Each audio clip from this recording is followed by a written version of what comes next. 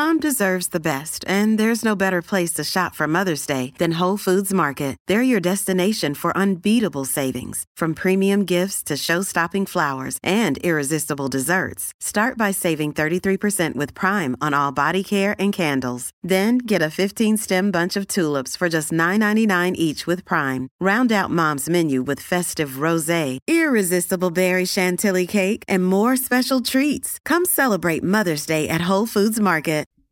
You're listening to episode 126 of the Marathon Running Podcast. In this episode, we're going to replay an interview with Icy Mike regarding self-defense for runners.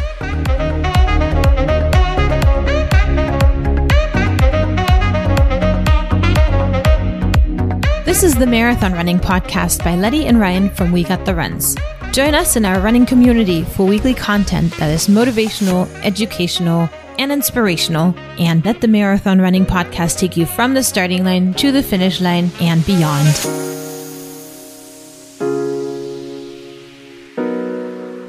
Hey runners, and welcome to episode 126. My name is Letty Lundquist, and I am the host of the Marathon Running Podcast, a podcast that I usually do with my husband. We interview experts that talk to us about training, nutrition, psychology, and we also have inspirational stories by fellow runners that have something to share with the world. Today I'm flying solo. We live in Southwest Florida, and we are still dealing with the aftermath of Hurricane Ian that hit us just last week. So for that reason, we also were unable to obtain another interview. And as I told you in last week's podcast, this week we will replay a podcast from one of our older seasons, season 1, where we talked to somebody who is very well versed and a guru in self-defense. His name is Icy Mike. He has a YouTube channel, and back in, I think it was 2020, and he talked to us and gave us some advice on what to do, how to stay out of certain situations, how to prepare for certain situations, and what to do when we are in certain situations that we don't want to be in. And that, of course, is all in light and in the aftermath of the killing of kindergarten teacher Elijah Fletcher that was recently on the news. So I'm going to play this interview for you guys right now. All right, so I'm here with Mike Pisesco, also known as Icy Mike. Thank you so much for joining me. Thank you. I'm excited to talk about this. Perfect. So as you know, we were looking for an expert in the field of self-defense, specifically when it came to runners. And I found you online. I liked your videos. So I just wanted for you to introduce yourself to our audience, tell us who you are, what you do, and how you came to be an expert in this area. Well, my name is Mike Pisesco. I'm better known on the internet as Icy Mike. That's the nickname I use on my YouTube channel, Hard to Hurt. And I am a self-defense instructor. I am a former police officer, former SWAT operator, bloodhound handler, police trainer. I've taught at the agency and academy level, taught officer survival, done field training for new police officers, and then eventually trained the people who then trained police officers. I've taught active shooter at the police academy and taught, arrest and control and defensive tactics to, at this point, probably hundreds of police officers and civilians as well. I own a small self-defense and fitness studio where we teach boxing, kickboxing, self-defense techniques, and that sort of thing. And on the YouTube channel, we also do a extensive, often comical testing of self-defense weapons. Mostly we test them on ourselves. So, and then really, this is going to sound funny and it sounds like a joke or it sounds like hyperbole, but the best way to become a self-defense expert is this. People get mad at me when I say this, guys that spend a lot of time, is watching YouTube videos. And that's not how you become an expert and actually defending yourself. But as far as becoming an expert and actually how violence happens, all the information now is available on YouTube, in particular on this subject, which if you go, I'm sure your listeners after this podcast will go, I'm going to look up some of these incidents if they haven't already. If they're avid joggers, they're probably familiar, but there's so much information out there that's very easy to find. We no longer have to rely on theoretical things from, martial arts in the past used to be about, you just had to go by what your instructor, your teacher taught you. but now we have the internet and all that information is available for you and all your listeners. Yeah, perfect. Thanks for the intro. And first of all, we definitely feel like we're in good hands, but also something that you just mentioned might not be as common as you as an expert in this area might think. The whole prevention of things that could potentially happen to you. You're mentioning that a lot of runners might be familiar with incidents, but many might not be, because when I look around my running community and I talk to them, something had happened to me in the past. And I tell them, when I run, I look around for things to grab or houses or even cars to jump on. When I think about being attacked by a dog, many of them, it's like it never has crossed their minds. So maybe we could start right there by talking about what is it that we could do to prevent something from happening. And I'm not talking about the whole, okay, you can't dress in your sports bra and run, because obviously that's not where I'm going with this. Right. No, I totally understand. And that's a big gap that's not filled in the self-defense community. Because when you say, hey, I'm going to teach self-defense specific to a runner's needs, the average self-defense instructor or the average subject matter expert would say, okay, don't run alone. Don't run at night. Don't have your earbuds in. Don't be a attractive, athletic female not wearing a lot of clothes. Well, newsflash, runners are not going to stop doing those things. Runners are going to run alone. They're going to run at night. A female might want to run in her sports bra if it's particularly hot. A guy might want to run without his shirt on, and they're going to wear earbuds. Those things are going to happen. So to just tell a person, don't do anything that you want to do, is not really a useful a useful method of prevention or a useful tactic. The big issue, which, as you said, is just getting people to start thinking about it.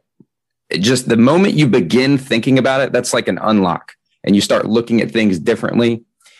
You can, and some people would say like, oh, I don't want to be super paranoid and constantly be my eyes darting around and constantly worried about someone jumping out and getting me. Well, I have good news and I have bad news about how these things happen. Which do you want first, Letty? You want good news or bad news? Let's start with the bad news.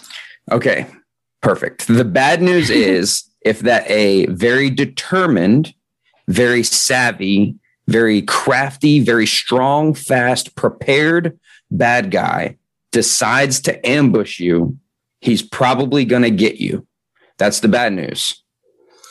The good news is that guy almost doesn't exist, because the average guy or girl, and I hate to, it comes with the territory. Just the fact of the matter is that typically this scenario is a man attacking a woman. That's just common. It's not to say that men aren't also the victim. They might be the victim just as often. There's no way of knowing, because culturally men underreport themselves as victims of assault. So, but just typically when people think of, a runner attacked, they think of a man attacking a woman. So if I slip into overgeneralizing, that's just for the sake of brevity. But the good news is that the type of person that does this isn't smart, isn't crafty, generally doesn't have it planned out, and is not as determined. The other piece of good news is that when you're running, you are likely in majority a relatively open area. It's not a cramped hallway. You're not in a car. You're not in a bedroom of a house. You're not in all the places that are typically nightmare scenarios as self-defense instructors. We can teach people very quickly how to defend themselves in a parking lot or on a sidewalk or out in the open. That's easy. It's when people get pushed up against stuff that's the problem. So route selection is probably the number one way I would recommend runners think about this stuff. And that should be sort of a no-brainer. Like, do you run through an area where people are shot every night with lots of blind corners and no streetlights? Or do you run on a nice, pleasant trail where there are lots of other runners, or there are businesses nearby, or a main road you could get to quickly? That's an easy fix, is just route selection. The other big part of this, and this is, I took hundreds, if not thousands, of reports of assaults of all kinds, not just people out running or exercising, just assaults, period. And almost every single one of them started with the victim telling me, well, I was out jogging and then this weird, suspicious thing happened. And then I just continued doing what I was doing. And then the weird, suspicious thing became more weird and suspicious. And I just continued doing what I was doing. And then the weird, suspicious thing turned dangerous. And then I was screwed. That's how they all start. They all start with the victim telling you I had signs that something bad was about to happen and ignored them. So I think it's really important for you and your listeners to listen to yourself. When these things are about to happen, it's not a ninja jumping out of the bushes. And I say that, and part of the biggest problem with this is that there are so many variables in each circumstance. But that does, I'm not going to say that never happens, that an unknown attacker that you had no pre-attack indicators jumps from concealment, is very determined and is very prepared. I can't say that would never happen. And it might sound like I'm being insensitive to the people that did happen too. But all we can prepare for really is the highest percentage things. That's really all you can prepare for. When I train police officers, very often less experienced training officers would create these nightmare scenarios that the officer couldn't win. They were also not based on things that happened very regularly. So I would just suggest to your viewers, you don't have to become Jason Bourne, where your mind is constantly racing and you're constantly trying to figure out what you could use as a weapon or where the exits are. And like, it doesn't have to take over your mind, but giving it a little bit of thought, I don't think is a huge ask. That makes complete sense. And, sometimes it happened to me before that I was running and it was 5 o'clock in the morning. I was running by myself and it ended up being a newspaper guy that kept on pulling in and turning back and forth. And of course, that was super embarrassing in retrospect. I'm glad that I became aware of that and decided to stop and just kind of watch the scenario, because it's, like you said, super easy just continuing to do your thing without putting any more thought into it and not stopping or not even noticing it in some cases. So listen, Letty, you don't have to feel bad about the newspaper guy thing, because that guy has tricked countless police officers, because the way that they drive around, it's kind of suspicious. They circle around, they go behind buildings, they come out, they move around, and they're out at like 4 and 5 o'clock in the morning. I actually once chased a newspaper guy. I was staking out a gas station that we thought was going to be robbed in the middle of the night. And the newspaper guy was behaving suspiciously.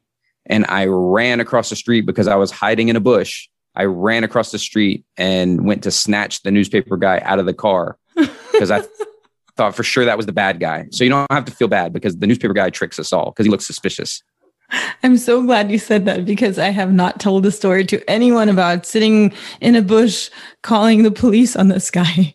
But another thing that you were mentioning is about the route selection. So as runners, we hear a lot of the time that it's not safe to be running the same route every day, which is making life pretty difficult if you're living in suburbia, you have a couple of kids at home, and the only time you can run is at 5 o'clock because your husband leaves at 6 o'clock. So what do you say about this whole route selection? Is it wise to just pick a safe route, or should we really put as much emphasis into changing up our route on a daily basis? That sort of goes back to when I was saying that it's you're doing people a disservice if your suggestions to them are to stop doing what they want to do, like stop running alone, stop running at night, stop running with headphones in. I would love to tell you, yes, you're supposed to vary your route. You're supposed to run at different times every day, different areas every day, never running the same way twice, double back and change directions often and frequently. But we sort of venture, and this is why some of the things that I say are not super popular in the self-defense community, because everyone wants to think that there's some super tactical ninja that is prepared for everything. If you're always worried about dying, you're not spending as much time living, is one way that I've heard it described. And there has to be a healthy amount of thought put into it without it taking over.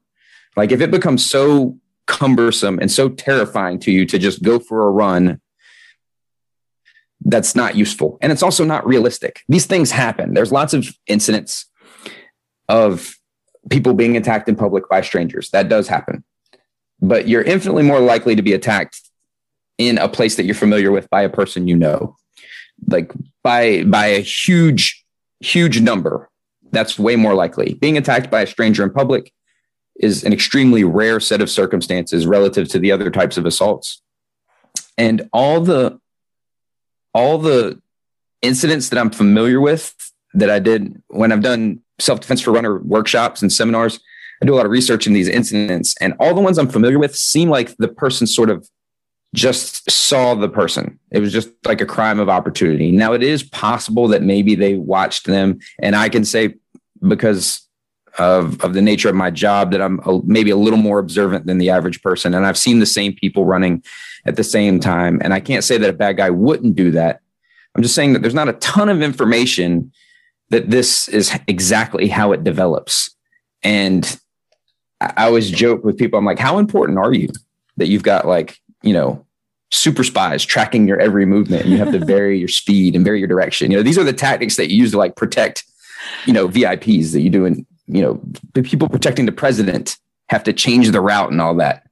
If someone really, really wants to get you, you're probably going to run into that person no matter what you do. So I wouldn't say make yourself miserable, but maybe if you have a choice, if you have no choice and the only time you can run is at 5 a.m., then that's when you got to run. If you got to run, because ultimately the point of life is to be happy. And if you're not running because you're scared of people attacking you, that doesn't sound happy. So if you have a choice, make the choice that makes the most sense.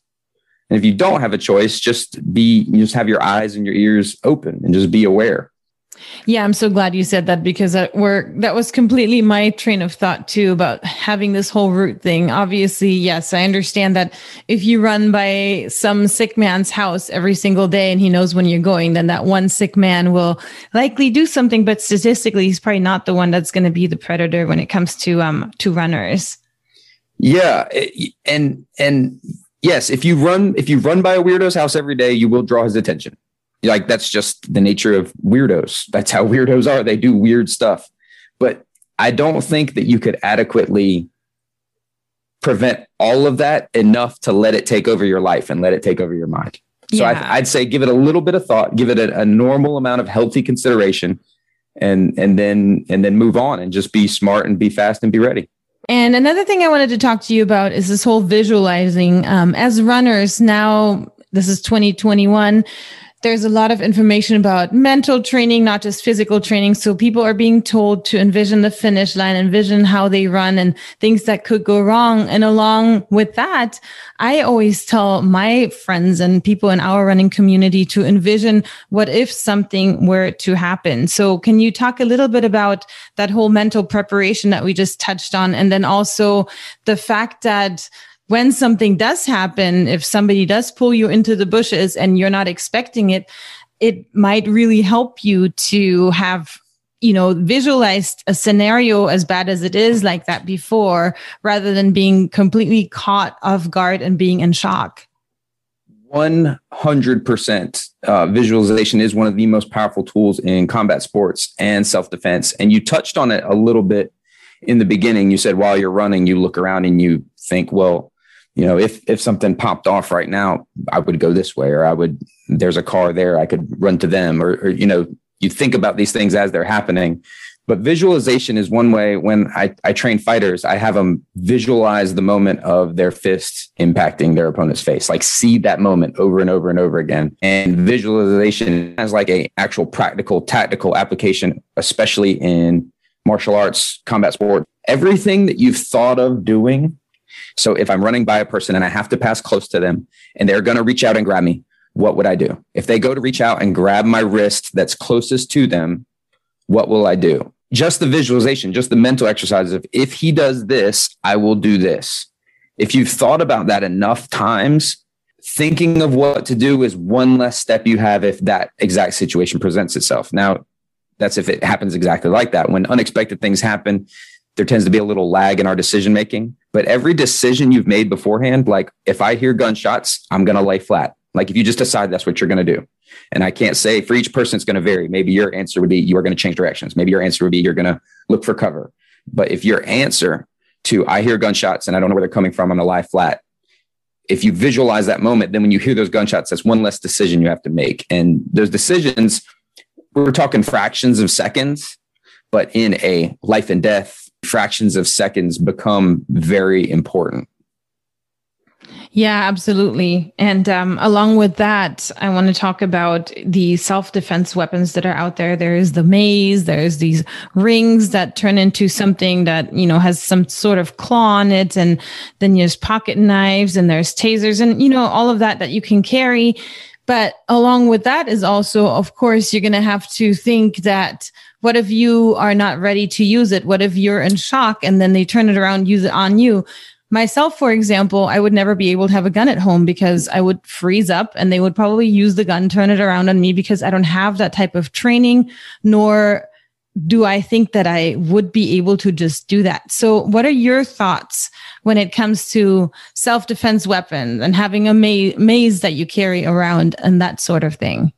So first off, I want to compliment you how impressed I am with how realistic you are about your own self-assessment. Like most people think, oh, I could totally kill someone if they mess with me.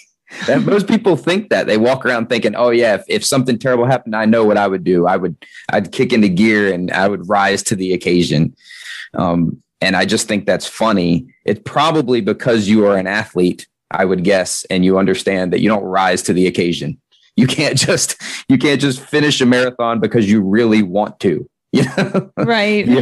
You have to have the training and the conditioning to go with it. There's a mental component, but if you don't have the legs and you don't have the feet, like you're not gonna finish no matter how bad you want to. Fighting is similar. You can want it really bad and you can be just in your mind, a stone cold killer. But if you don't have physical tools to back it up, it won't work. And if you just have physical tools, but not the mental capacity to do these things, that won't work either. You have to have it all. As far as weapons go, the biggest problem with weapons is all of them are good.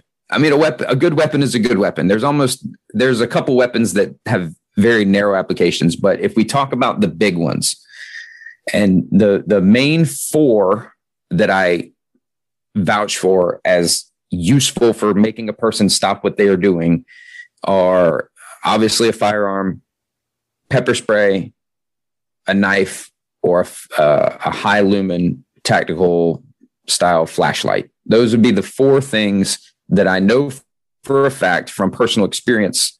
When you use them on people, those people stop what they're doing, whatever that is. The issue with runners is you're limited by how much you can carry comfortably. You know, jogging with a pistol on your waist is not realistic for everybody, especially in the summer, if you have to have it concealed. And especially if, like you're not super thrilled about the idea of carrying and using that without training, which obviously in the position where they're going to devote a lot of time, energy, or money to a weapon. The two I would go to first are a high lumen flashlight, which I'm a huge advocate. If you watch any of the videos on my channel, invariably you'll run into one that's me talking about flashlights, which sounds silly, but a flashlight is the only weapon that does what it's intended to do every time you use it. All the other self-defense tools and weapons have a rate of failure. Tasers is like 50%. Firearms, it's heavily dependent on your level of proficiency with them. Knives is actually lower than people think. And even pepper spray has a failure rate, but flashlights, if you shine a light in someone's eyes, they cannot see 100% of the time. And it also can make a pretty handy impact weapon. The pepper spray is probably my next recommendation. It's very high percentage, and pepper spray doesn't make anyone stronger. I know that for a fact. So spraying the guy with pepper spray is not going to make him stronger and more dangerous. The downside of pepper spray is the cross contamination. You know, if it gets on you, if it's a close range thing, like they're already in contact with you, grabbing you or pushing you down, pepper spray does cause a problem. The benefits of pepper spray and flashlights, as far as runners go, is you can carry them both in your hand. They make runners versions of pepper spray that have a little strap you can carry in your hand, because having things on you, I don't know about you, when I run, I hate having anything on my waist or in my pockets or anything like that. I can't stand to have anything. A small flashlight you can tuck into the waistband of shorts instead of in a pocket so it doesn't bounce around and it's closer to your hips. But I don't like having anything. When I run, I carry a flashlight in my hand. I just carry it in my hand. And the added benefit of the flashlight is you can just use it to see. Like it has non-self-defense applications. If you drop something, if you need to look at a trail, or if you need to like look down a path and that you're kind of sketched out about, maybe you hear a noise in the bushes. Yeah, flashlight's just a super useful thing to have, but it also doubles as a weapon and a deterrent. That's awesome. I actually had never thought about the fact that a flashlight could help you that much. And it's also one of those that you wouldn't be afraid to use for the lack of using it incorrectly or even hurting someone, which, as crazy as it sounds, that's something that's on my mind. No, that's really a brilliant observation and something I forgot to touch on when I was kind of touting its usefulness. It's the only one that you can use on someone that you shouldn't have used it on and not get in trouble. Like if a guy was just about to ask you what time it was, or he was just about to hit you with the cheesy pickup line and you pepper spray him, you shouldn't have done that. You jump the gun, but if you shine your flashlight in his eyes and say, "Hey, get away from me," you've acted like a weirdo, but you've not assaulted anyone or hurt anyone yet. And it's hard to hurt yourself with them. So that's actually a really good observation. Yeah, that might come even useful to you since you're running in the dark. So that's perfect. Right. So for the scenarios, worst case scenarios, of course, we want to discuss those. If you are a woman that is, medium size, like most runners, and you get attacked, what are some things that you can do after you have those 5-second lapse of trying to figure out what's going on? What is something that we should do? So the question is, invariably this turns to, and I apologize if you were going to ask this, about making the decision whether or not to fight back. This is something that comes up, and I think it's sort of bizarre. And there's some people that think that they should not fight back. Now, I can't tell you what to do, but I can tell you what I would do and what I would tell anyone in my family to do. And that's, if you look at these incidents, every single one of them, the woman fought back. And I don't have any information that leads me to believe any of them had any training. I would love to tell you, hey, you need to come to class. We have classes, X number of nights a week, or in your area, go to an MMA gym or go to a self-defense training facility and go to class every night. And then you'll know what to do. But from what I can tell, most of these women just kicked and screamed. They did what you would think that an untrained woman would do when they were attacked by a bigger, stronger, faster, more violent person. They kicked and screamed. There's no information that they did any kind of spin kicks or they did any kind of arm locks or neck cranks, or they didn't choke anyone out. They kicked and screamed. And the good news is, I got more good news. Yeah, the guy attacking you is probably a coward. He's probably a loser and a coward. That's one thing. You sort of think of the guy jumping out of the bushes as this monster, like, oh my God, you visualize this just terrifying, powerful person. Most of them are losers and cowards. That's why they're doing this. If they were not losers and cowards, they wouldn't be attacking people who are smaller than them or perceived as weaker than them.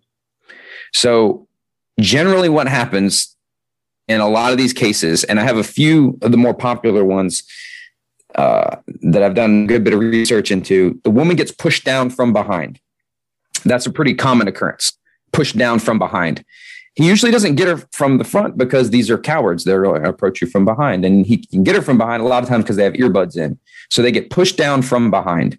So, and I guess I should have touched on this on prevention. Like every once in a while, like checking your six or turning your head around is not a bad idea. I understand you get in the zone and you got your music going and you got your, I try to match my steps up, with the beat of the song, and that really gets me going. And I got my head down and I'm sort of like chugging along, but every once in a while I'll throw a look back. But if you are attacked, the women that have been the most successful in most of the news reports kicked and screamed and fought. They fought back and the guy quickly gave up. This is even in the cases where like in Boulder, Colorado and in Brooklyn, which were two high profile incidents, the bad guy had a knife and threatened the woman with a knife. And the woman still fought back and she made it out. Unfortunately, it's hard to know exactly how things play out in these for a couple of reasons. One is the victim and suspect, for a multitude of reasons, don't give you an accurate account of what happened. The suspect is going to lie about what happened.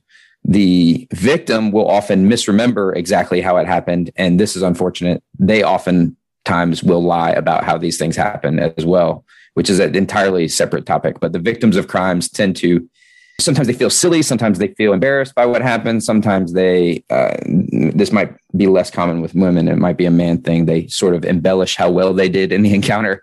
But you don't get great information from, even when the women or the victims survive, you get very little information when the victim doesn't.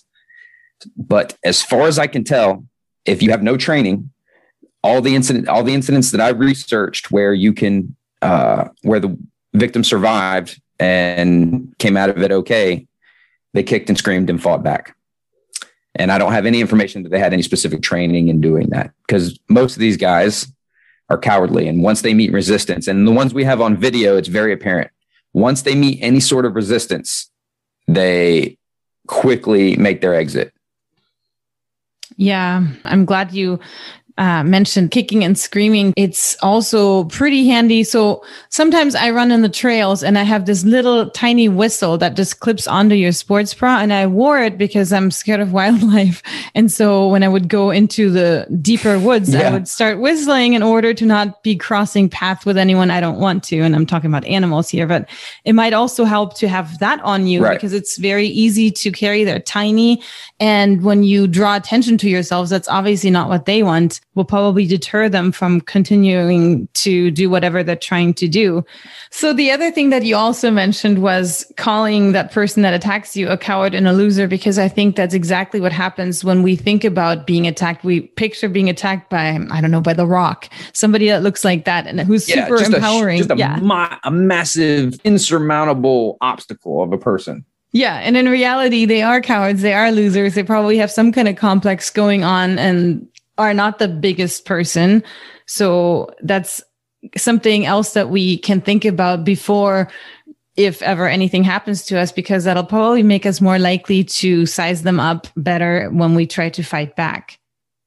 Yeah. I think the important thing to realize is that violence is scary and violence is unpredictable. And I kind of am talking in a lot of generalizations, but that's the only thing you can do. You can't go down the rabbit hole of every possible combination and every possible outcome. So we have to go with what we generally know. That's the only thing. Otherwise, you'll go crazy. Otherwise, you'll go insane and you'll be the weirdo lurking in the bushes. You know what I mean? You'll go crazy if you try to get it down to the last possible minute detail and get it correct, and you never will. So you go with generalizations. They're cowards and they're losers. They quickly give up when met with resistance, the people that do this. That's an important thing to realize. And if they weren't going to give up when they were met with resistance, if we go back to that example of you actually have been tracked and cataloged and targeted by someone who's very skilled at this, I don't think your chances are going to get worse. The common wisdom, and I don't think I'm going too far outside of industry accepted norms, is that you never allow someone to move you somewhere else.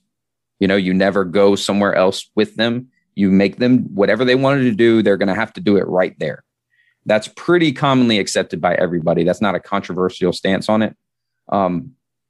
Kick and scream and fight, and realize that every second that goes by, every second that passes where not much happens, you don't take a huge shot to the head.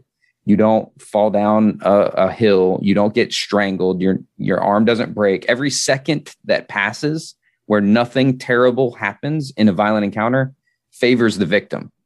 So the longer you can make it take, the noisier it is, the more attention it draws, the more he's likely to give up and move on.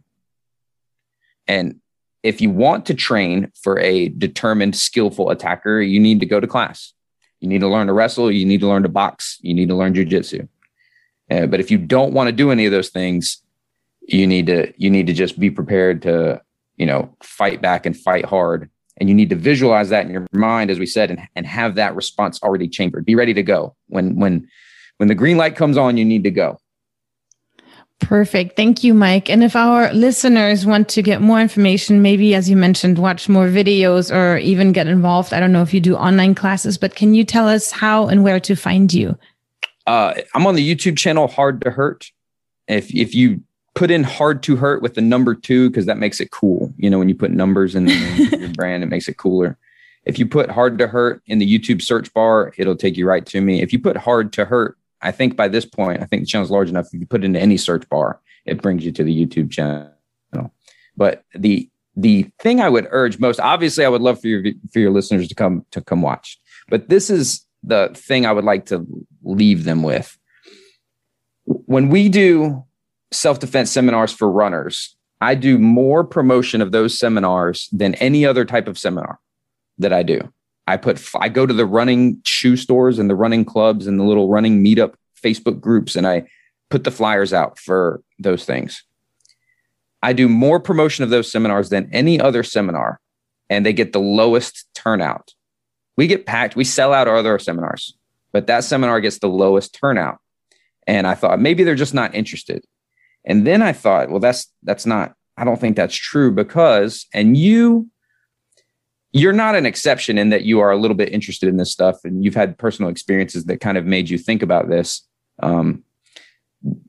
I think any runner, if you're an avid runner and you run all the time and you run outside, I think you have thought about this. I think any runner that looks at a flyer for a self-defense seminar that's targeted to runners, and I charge like $20 for them, the other seminars are like $40 and $50, but that seminar is $20 and I put more flyers out than any other.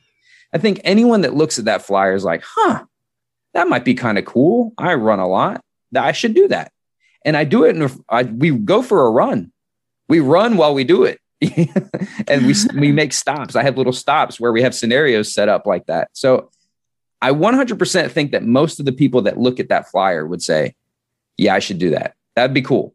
What else am I doing on Saturday? Probably going for a run. But they have super low turnout. And all I can think is that for whatever reason, there's a little disconnect. I think most people that hear about the subject think, yeah, I would like to do that. And then something keeps them from coming in the door, which is true for like a lot of hobbies and pastimes and stuff like that. I get that. We receive some of that in our other martial arts program, but that one in particular has super low turnout relative to the amount of promotion. And I can only think that someone just needs to reach out. If you are listening and you're thinking about training, you've kind of always wanted to go to a boxing class, or you've kind of always wanted to go to a self-defense class, or you kind of wanted to go to MMA, but maybe you feel like you don't have the time or energy or the background, or you think you're too old, or you think you're too this, or you think you're too that, just go. Please just go to class. Go try a class. Go try a week's worth of class, preferably. Then decide that you don't want to do it anymore. And I think that most runners would lend themselves very well to this. I think they would enjoy boxing. I think they would enjoy kickboxing. I think they would even enjoy MMA training. Even if you never plan to fight, it's an excellent pursuit. I think everyone should at least find out how good they are at fighting, so that way, if they ever have to, they're familiar with their own ability level. That would be my number one call to action for your listeners, is if they've ever at all considered it or thought that would be interesting, they need to follow up on that. Yeah. And especially because it would make for great cross training as well. Oh, absolutely. Boxers run. Almost all boxers run. Almost all Muay Thai fighters run. The bag work. Now there's besides the partner drilling, if you're just working the bag mentally, it has a lot in common with running. You have to keep a rhythm. You have to keep a pace, and you have to go even when you don't feel like going. And you have to go for longer than you feel like going. I really think that any athlete, most of the athletes I train that come from other sports or other pastimes, enjoy it very much. Yeah. And I think it's actually low impact. It sounds funny to call boxing low impact, but especially relative to running, it's relatively low impact on the joints. Yeah. Well, thank you, Mike, so much. We really appreciate you. Thank you for having me on. I enjoyed it. All right, guys, I hope you got something out of this episode, something that you can share with fellow runners. And I guess the key is always awareness, right? And hopefully we don't have an unlucky situation happening. And so stay tuned for next episode. Hopefully we'll have a recap of the Chicago Marathon coming on for you. And with that, have a great week of running.